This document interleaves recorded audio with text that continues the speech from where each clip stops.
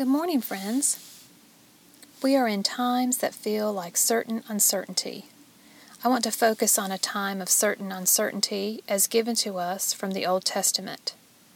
There was famine in their land. They moved from Bethlehem and Judah to dwell in the territory of Moab, a foreign land. They entered the territory of Moab and settled there, staying for 10 years. They left Bethlehem a family unit of 4, grew to a family unit of 6, but returned as a family unit of 2 widows. Naomi and Ruth are their names. At verse 6 in chapter 1 of the book of Ruth, we are told that Naomi had heard that the Lord had paid attention to his people by providing food for them. Naomi is going home, back to the land of Judah and the city of Bethlehem. At Naomi's urging, her one daughter-in-law was returning to her people, staying in the territory of Moab. Ruth, Naomi's other daughter-in-law, chose differently. Ruth, in my opinion, has one of the most beautiful statements of commitment certainty in the Bible. Ruth 1:16-18. But Ruth replied, "Don't urge me to abandon you, to turn back from following after you. Wherever you go, I will go, and wherever you stay, I will stay. Your people will be my people, and your God will be my God. Wherever you die, I will die, and there I will be buried. May the Lord do this to me, and more so, if even death separates me from you." When Naomi saw that Ruth was determined to go with her, she stopped speaking to her about it. Naomi and Ruth arrive in Bethlehem. Ruth 1:19-20. The whole town was excited on account of them, and the women of the town asked, "Can this be Naomi?" She replied to them, "Don't call me Naomi, but call me Mara, for the Almighty has made me very bitter. I went away full, but the Lord has returned me empty. Why would you call me Naomi, when the Lord has testified against me, and the Almighty has deemed me guilty?" I find this an incredible statement. Naomi, whose name means pleasant, has changed her name to Mara, meaning bitter. She names what she feels. Naomi, who went away because there was famine in their land, states that she went away full, but has come back empty. Isn't that odd? She was full, yet the fields around her were so empty there was famine. She returned empty of husband and 2 sons at the beginning of the barley harvest. The land is producing again. The people have lived to see a new harvest, the blessing of harvest meaning certainty of food.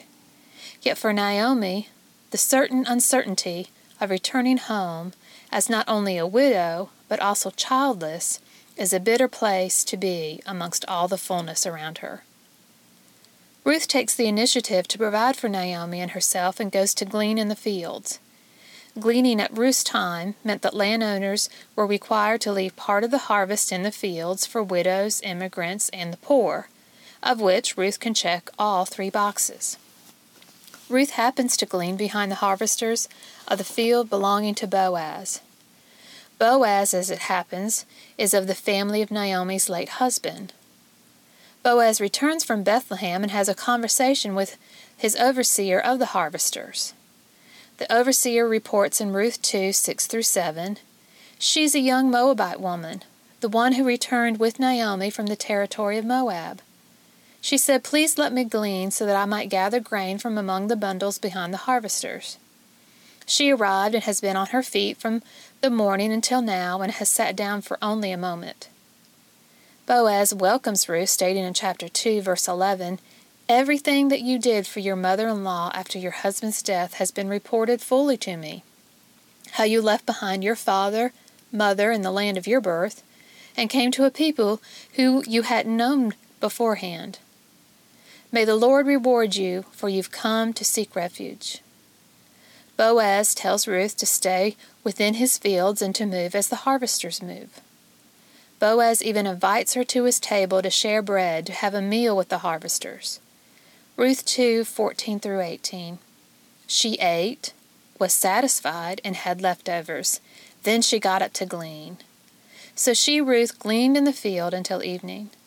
Then she threshed what she had gleaned. It was about 20 quarts of grain. She picked it up and went into town. Her mother-in-law saw what she had gleaned. Ruth brought out what she had left over after eating her fill and gave it to Naomi. Did you catch that? She had her fill. Ruth had leftovers from the table of Boaz, leftovers to share, and she had gleaned enough to provide for their immediate future. According to my research, the 20 quarts of grain equals approximately 80 cups of flour. A typical Western loaf of bread has 4 cups of flour.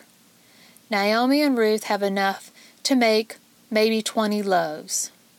The certainty of food insecurity has been made secure for Naomi and Ruth for now. Ruth gives an accounting of her day to Naomi, providing the name of Boaz as the man in whose field she had gleaned. Ruth 2:20. Naomi replied to her daughter-in-law, "May he be blessed by the Lord who hasn't abandoned his faithfulness with the living or with the dead." Naomi said to her, "The man is one of our close relatives. He's one of our redeemers." Now we know the way Boaz lived, as he has already applied God's law of gleaning to his fields. We also know how he treated those who gleaned, well, at least Ruth. He shared bread with her at his table and told her to continue to work behind his harvesters with no fear of hassle. We now know that Boaz is a redeemer. The uncertain future seems a little more certain. Ruth 2:29. Thus she, Ruth, stayed with Boaz as young women, gleaning until the completion of the barley and wheat harvest. And she lived with her mother-in-law. Famine, at least famine of food, is over.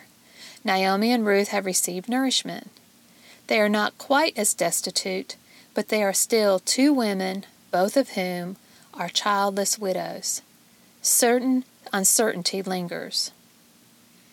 We are not told how long in between the conversation of Boaz as Redeemer and the harvest finishing, but sometime a little later, as revealed in Ruth chapter 3, verse 1, Naomi asks her daughter-in-law, "My daughter, shouldn't I seek security for you so that things might go well for you?" Blessing has been received by Naomi, who at the start of their story named herself Mara. Naomi wants to bless the one who has blessed her by securing a future for Ruth. Though uncertain of their future, Naomi is certain to secure a future for Ruth. Doesn't our God move in wonderful, loving, spectacular ways? Naomi encourages and advises Ruth on the way to secure her future. It's risky, but neither Naomi nor Ruth has yet to allow uncertainty to hold them back. Boaz, on finding Ruth's actions as revealed in chapter 3, verse 11, says to her, "And now, my daughter, don't be afraid. I'll do for you everything you are asking." Then Boaz tells Ruth that there is a Redeemer who is a closer relative to her than he is. Boaz states in chapter 3:13, "In the morning, if he'll redeem you, good, let him redeem. But if he doesn't redeem you, then, as the Lord himself lives, I myself will redeem you." There's that uncertainty showing up again, yet Boaz is certain to make security for Ruth and thus Naomi. Ruth returns to the home that she and Naomi are sharing and tells Naomi all that Boaz did and said he will do. Boaz goes to the gate and asks the question in front of the community to the closer relative. At first, the Redeemer says yes, he will redeem the field of Naomi's late husband, but when Boaz states that Ruth the Moabite is part of the redemption, as the law states, for the redemption will honor the legacy of Elimelech, Naomi's late husband, the Redeemer says he cannot redeem, stating as told in chapter 4, verse 6, "You can have my right of redemption because I'm unable to act as Redeemer." Boaz finishes the transaction and announces in chapter 4, verse 9 to the elders and all the people, "Today you are witnesses that I've bought from the hand of Naomi all that belonged to Elimelech and all that belonged to Chilion and Mahlon, and also Ruth the Moabite, the wife of Mahlon. She is now my wife, to preserve the dead man's name from his inheritance, so that the name of the dead might so the name of the dead man might not be cut off from his brothers or from the gate of his hometown. Today you are my witnesses."